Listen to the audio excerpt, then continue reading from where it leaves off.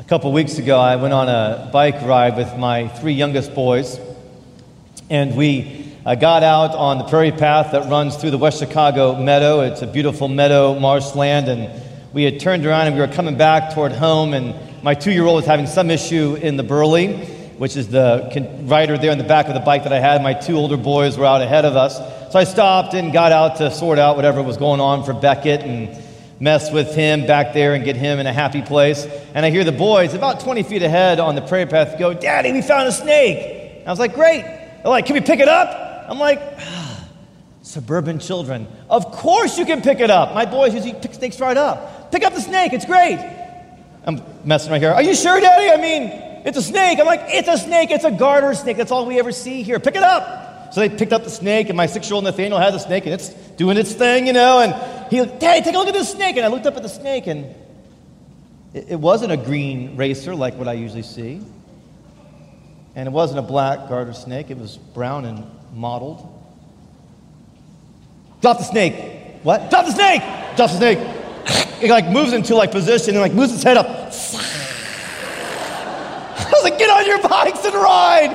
So we made our way away from that snake and got right home and Googled Illinois snakes, Illinois Department of Natural Resources. Nothing really came up. Poisonous Illinois snakes. And indeed, Nathaniel had in his hand a baby rattler. They are in DuPage County. Okay, here's what you need to remember.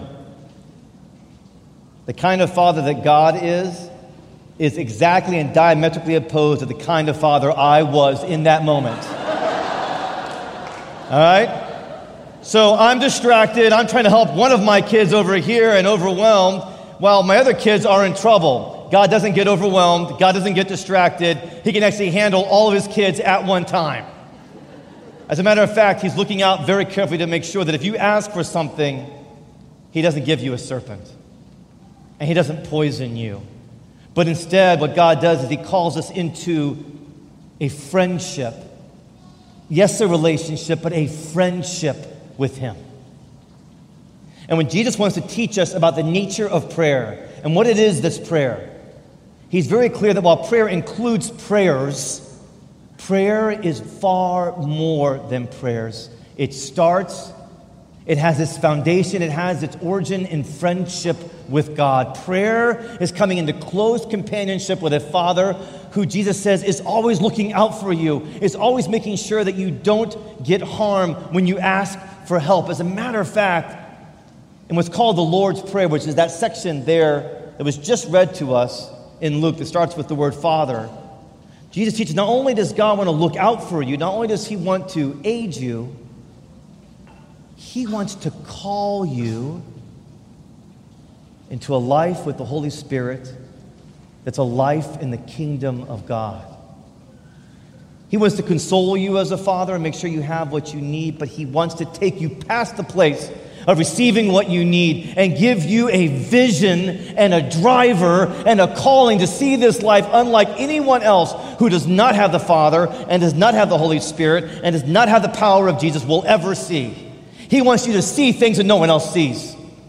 He wants you to come free from realities, emotional realities, painful realities, relational realities that would hold anyone else back. He wants you to be free from those realities. And the Lord's Prayer captures a shape. It captures a dynamic. I'm going to do less kind of drilling down into each of these phrases. They're all so rich. And I want to give you the shape of the Lord's Prayer to help teach us that prayer is more than prayers. Prayer is number one, friendship with God. This is what we see in the Lord's Prayer. Prayer is number two, a vision for the kingdom of God. Prayer is number three, freedom from that which hinders us in living in the kingdom of God, which is sin. So it's just an FVF shape. Now, as we go through this shape, think about this shape, engage this shape. You can use this shape for 10 minutes of prayer. Engage in friendship and companionship with God. Move to a seeing of what the kingdom of God is in your life and how you're called to live the kingdom of God. And then into freedom from your sin and the sin against you. Children, if you're 5, 6, 7, you could do an FVF.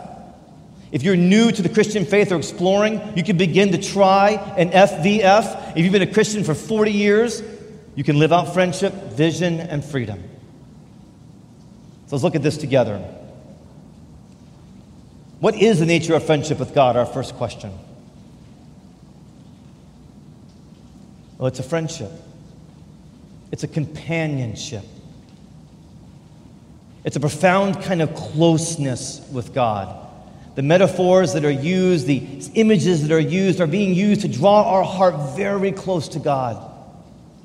To have a sense that once again, He's never distracted or off His game or caught up in something else.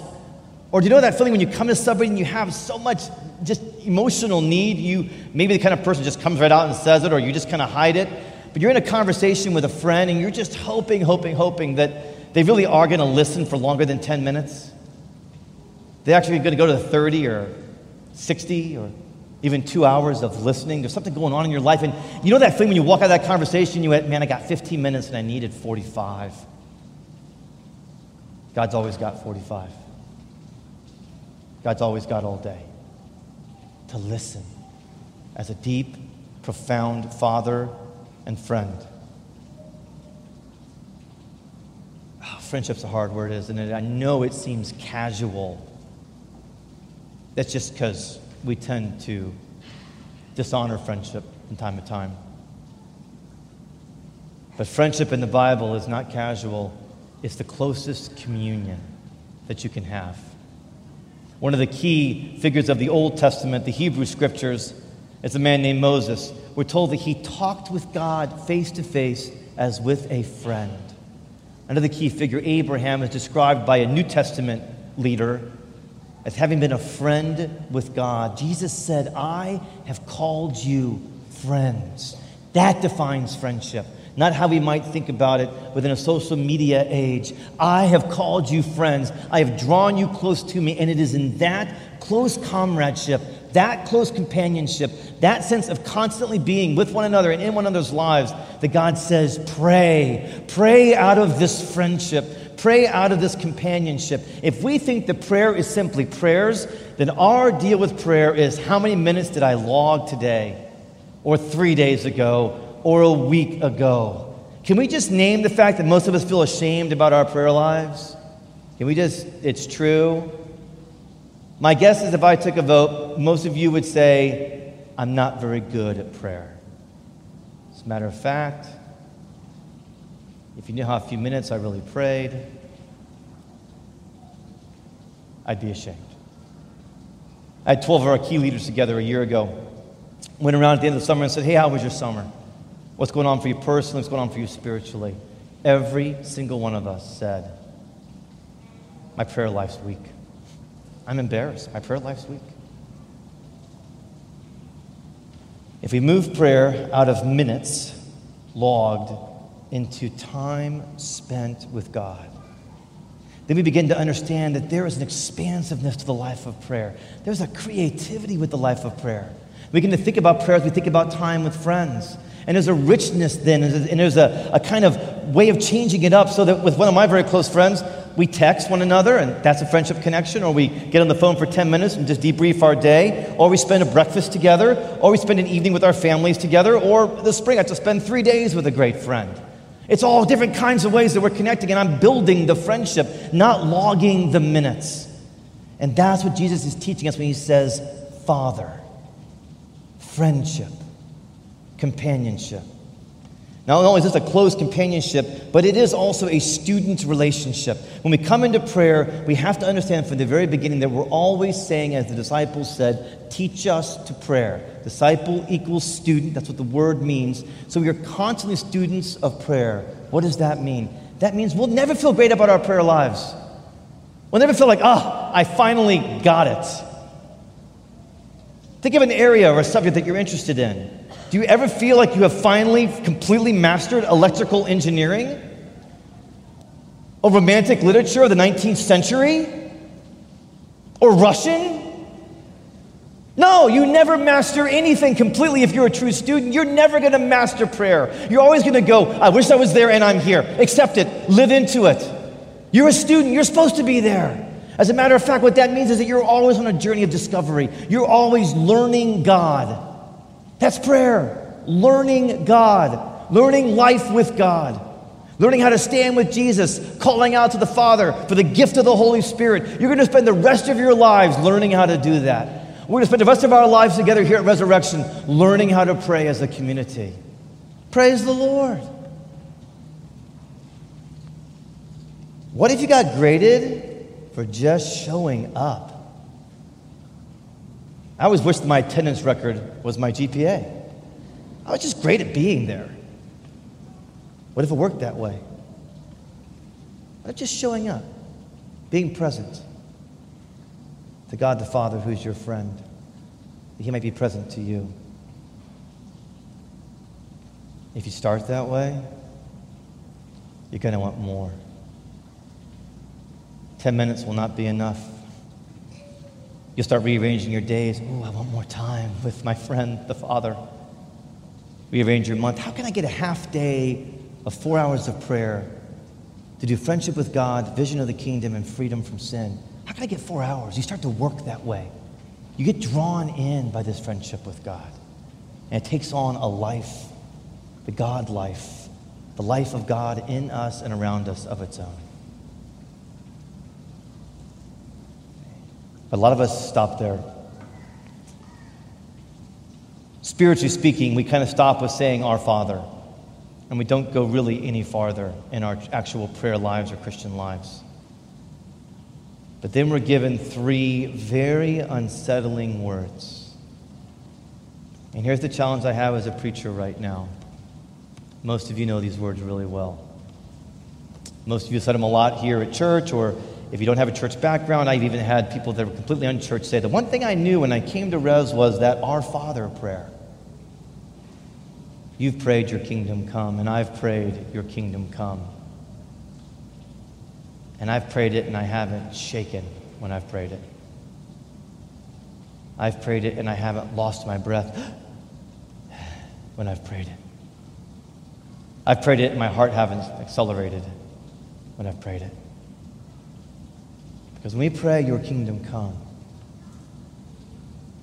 we're asking God to profoundly unsettle us, to shake us. To pray your kingdom come is to pray a vision prayer. At the heart of the Lord's Prayer is a prayer for seeing. That's what vision is. It's asking God to show us, to reveal to us, to allow us to seal in our personal lives the profundity of the kingdom of God breaking into this world. It's asking God to say, I want to live as someone who sees the kingdom, who follows the kingdom, who sells everything that I have so that I can give all that I am to the kingdom of God. Those who become seers of the kingdom and those who pray, your kingdom come. Well, those who can't hear the music think the dancer is mad. And of many who don't hear the music of the kingdom, they don't see the beauty of the kingdom. If you're not viewed as somewhat imbalanced from time to time, perhaps you're not praying your kingdom come. If you're not viewed as worldly irresponsible because you've been so caught up in being kingdom responsive, perhaps you're not really praying your kingdom come. Remember Lucy? She's a figure in C.S. Lewis's Chronicles of Narnia. The book is Prince Caspian. They're on a journey. They're trying to get somewhere. She's with her sister and her brothers and a dwarf named Trumpkin, and she's at the edge of a precipice trying to figure out, do we go this way or this way? And Aslan, who's the king of Narnia, a lion, shows up. She sees Aslan way over there, and he beckons to her to come. And she looks to her sister and her brothers, and she's like, see Aslan? He says, go this direction. They look at her, and they say, we don't see any lion. There's no Aslan here. Lucy, what are you talking about? No. He's right there. He's saying, come this way. I can see him. I can see the king. I can see Aslan. We've got to go that way. If we don't go that way, we'll be sorry. And they said, if we go that way, we'll be sorry. Look at that way. And it was a way full of brambles and challenges and ridges. And they convinced her, no, Lucy, come over here. Come over here. Thy clarifying way come. Thy convenient way come. Thy comforting way come. Come over here. This is the way that we're going to go. And Lucy is drawn away from what she saw in the kingdom of God because she was viewed as being imbalanced and seeing things that no one else could see. Lord, have mercy on us when we get drawn away from the kingdom vision that he's given us. And there's a convenience vision that we decide we'll go with anyway. You see what happens when the kingdom of God breaks in? It looks like Zacchaeus in a few chapters later in the book of Luke, a man who was far from God. He meets Jesus. He's so caught up in Jesus and the kingdom of God, he says, I'm going to give away half that I own, and anyone that I cheated, I will return what I took from them fourfold. It looks like an American businessman, a friend of mine, whenever he travels to Arabic-speaking countries, takes with him soccer balls. His co-workers are Muslim. He doesn't always have a chance to share about Jesus. He sometimes does. But every time he goes with soccer balls in hand as gifts to open hearts and to open doors. And he says, you know what? My business trips are mission trips on which I do business. Because he sees the kingdom of God. The kingdom of God looks like my 6-year-old and my 9-year-old son seeing a little thing that their sisters wanted for a long time that cost $10. They pooled their money in a matter of minutes. They had bought this gift for their sister. Generosity, magnanimity, acting like the kingdom of God is real and that money doesn't matter except to bless somebody else. That's what the kingdom of God looks like when it breaks in. And when you pray your kingdom come, at the heart of your prayer life is, what is my personal vision of the kingdom of God? Augustine said, this prayer, your kingdom come, is a personal prayer. This is a personal prayer.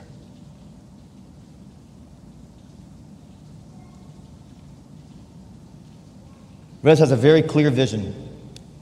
We think it's a kingdom vision. Build a sanctuary transformation.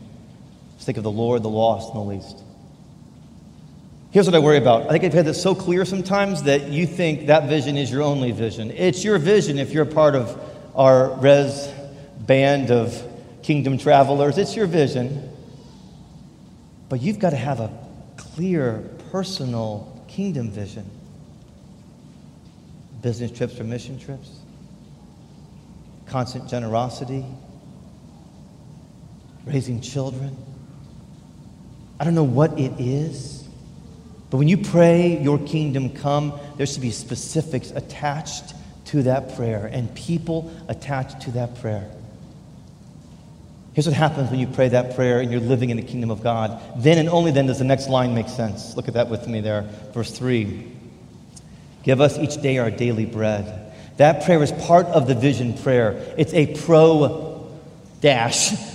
prayer. It's a provision prayer. Pro means for or in the in front of. What you're doing is, if you're out there living for the kingdom of God and you're out there on the edge and you're trying to follow Aslan where he's leading, even if everyone else is going, I don't see him. When you live out there, then you start going, okay, I'm out here, I'm way out here, and somebody's got to help me. I've got to have daily bread. I've got to have God's strength. I've got to have God's power. I have to have God's provision. That if you live out for a vision and you find yourself in constant need, those two prayers go together. Your kingdom come, give us today our daily bread. Andrew Murray was a thinker on prayer in the 20th century, early 20th century. He said to pray this is to pray very simply. I have to take hold of God's strength. That's provision. That's the daily bread. Yes, it's Holy Communion. A daily bread. Yes, it's spiritual strengthening. Yes, it may be material provision. Pray that prayer, though, when you're caught up in the kingdom of God. That's when you pray that prayer.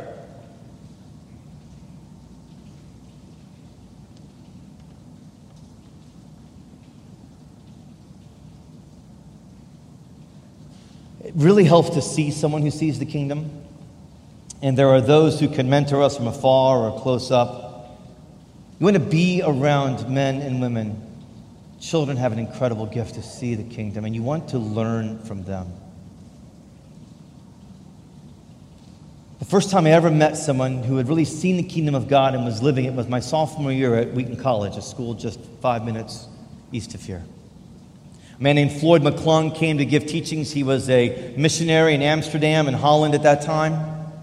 And he told the story about how they had been given a house actually in the countryside of Holland to do ministry in. And then one day God spoke to him and spoke to his family to move from this countryside into the inner city of Amsterdam to the red light district where prostitutes and pimps were doing their work. He moved his whole family in right next door to a brothel and began to minister the kingdom of God. Now, the details of that were stirring and dramatic, but it wasn't that caught me, quite honestly. I listened to that and thought, wow, I doubt I'll ever do that. I might, I doubt it. What caught me, though, was that he had seen the kingdom of God. He had seen God's work in the midst of Amsterdam, and then he had stepped into it personally, and it had taken up his life, and everything he did was defined by that work of the kingdom of God. And that seeing that he had was the first time that I had ever seen somebody who had a seeing like that, and I would not be the same ever again. And indeed, we at Resurrection would be called to have a seeing as well, and I would be called to see the work of God, not in Amsterdam, as hard as that must have been, honestly, in some ways. At least you had some interesting drama. I was called to see it here, in Wheaton, in the suburbs. It's kind of hard to see the kingdom of God here sometimes, you all. Do you know what I'm saying?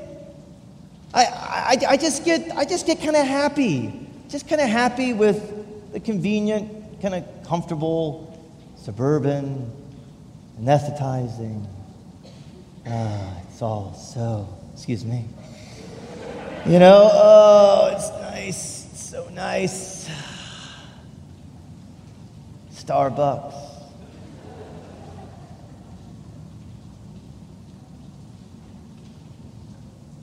We stop seeing the kingdom of God come here, now, in your life, from your heart. Jesus concludes this teaching on prayer with a call to freedom. It's a freedom from sin. We're taught to pray a confessional prayer, forgive us our sins in verse 4, for we ourselves forgive everyone who is indebted to us.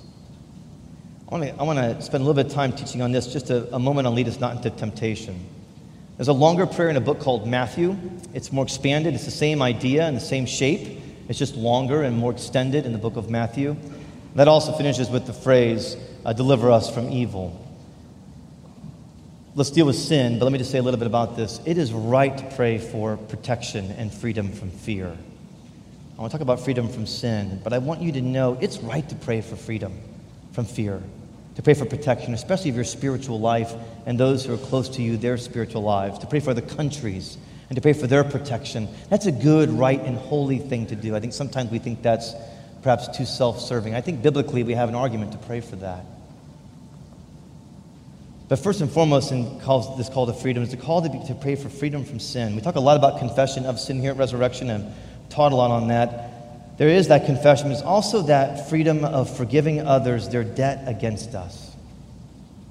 And why Jesus teaches on that here at the end is because unless we get freedom from unforgiveness, we fill our souls with that energy. We fill our souls with constant conversation about the one who has offended us. If you've been deeply offended by someone has sinned against you, don't you know kind of how it goes, right? Your first thought is, how dare they? And your second thought is, they owe me for what they've done. And then it begins to kind of take over your inner conversation, and you find that you're always talking with them one way or another, or you're writing out all that you want to say to them, and you awaken in the morning, and the first thing in your mind is, ooh, man, how could that person do that to me? And the last thing you think before you go to bed is, how could they do that to me? And it just begins to take up all this energy and all this expanse within your soul. And you're just walking around thinking mostly about who has offended you and not about friendship with God and not about a vision for the kingdom and not about asking for your daily bread because you're just thinking about how you've been offended.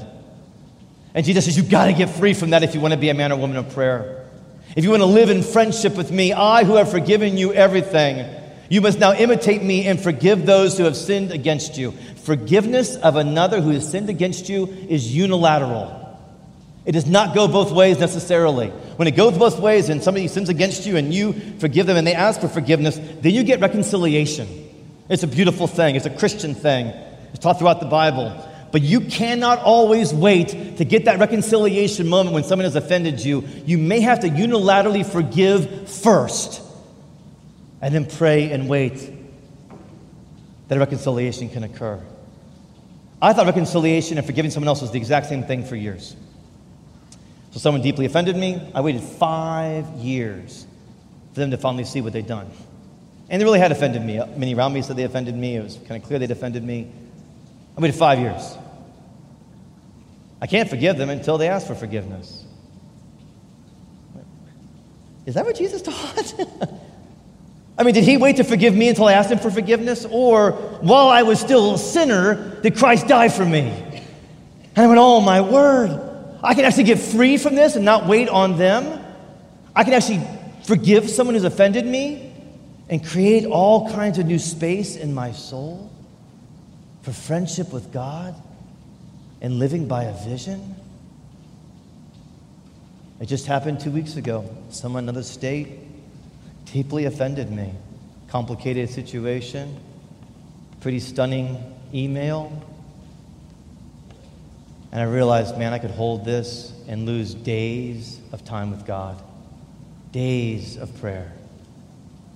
I could just unilaterally forgive. Pray that one day we'll have reconciliation, but unilaterally forgive them.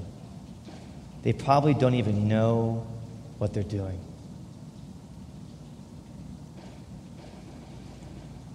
Take this shape, brothers and sisters.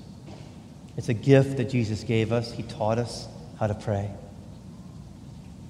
Friendship with God.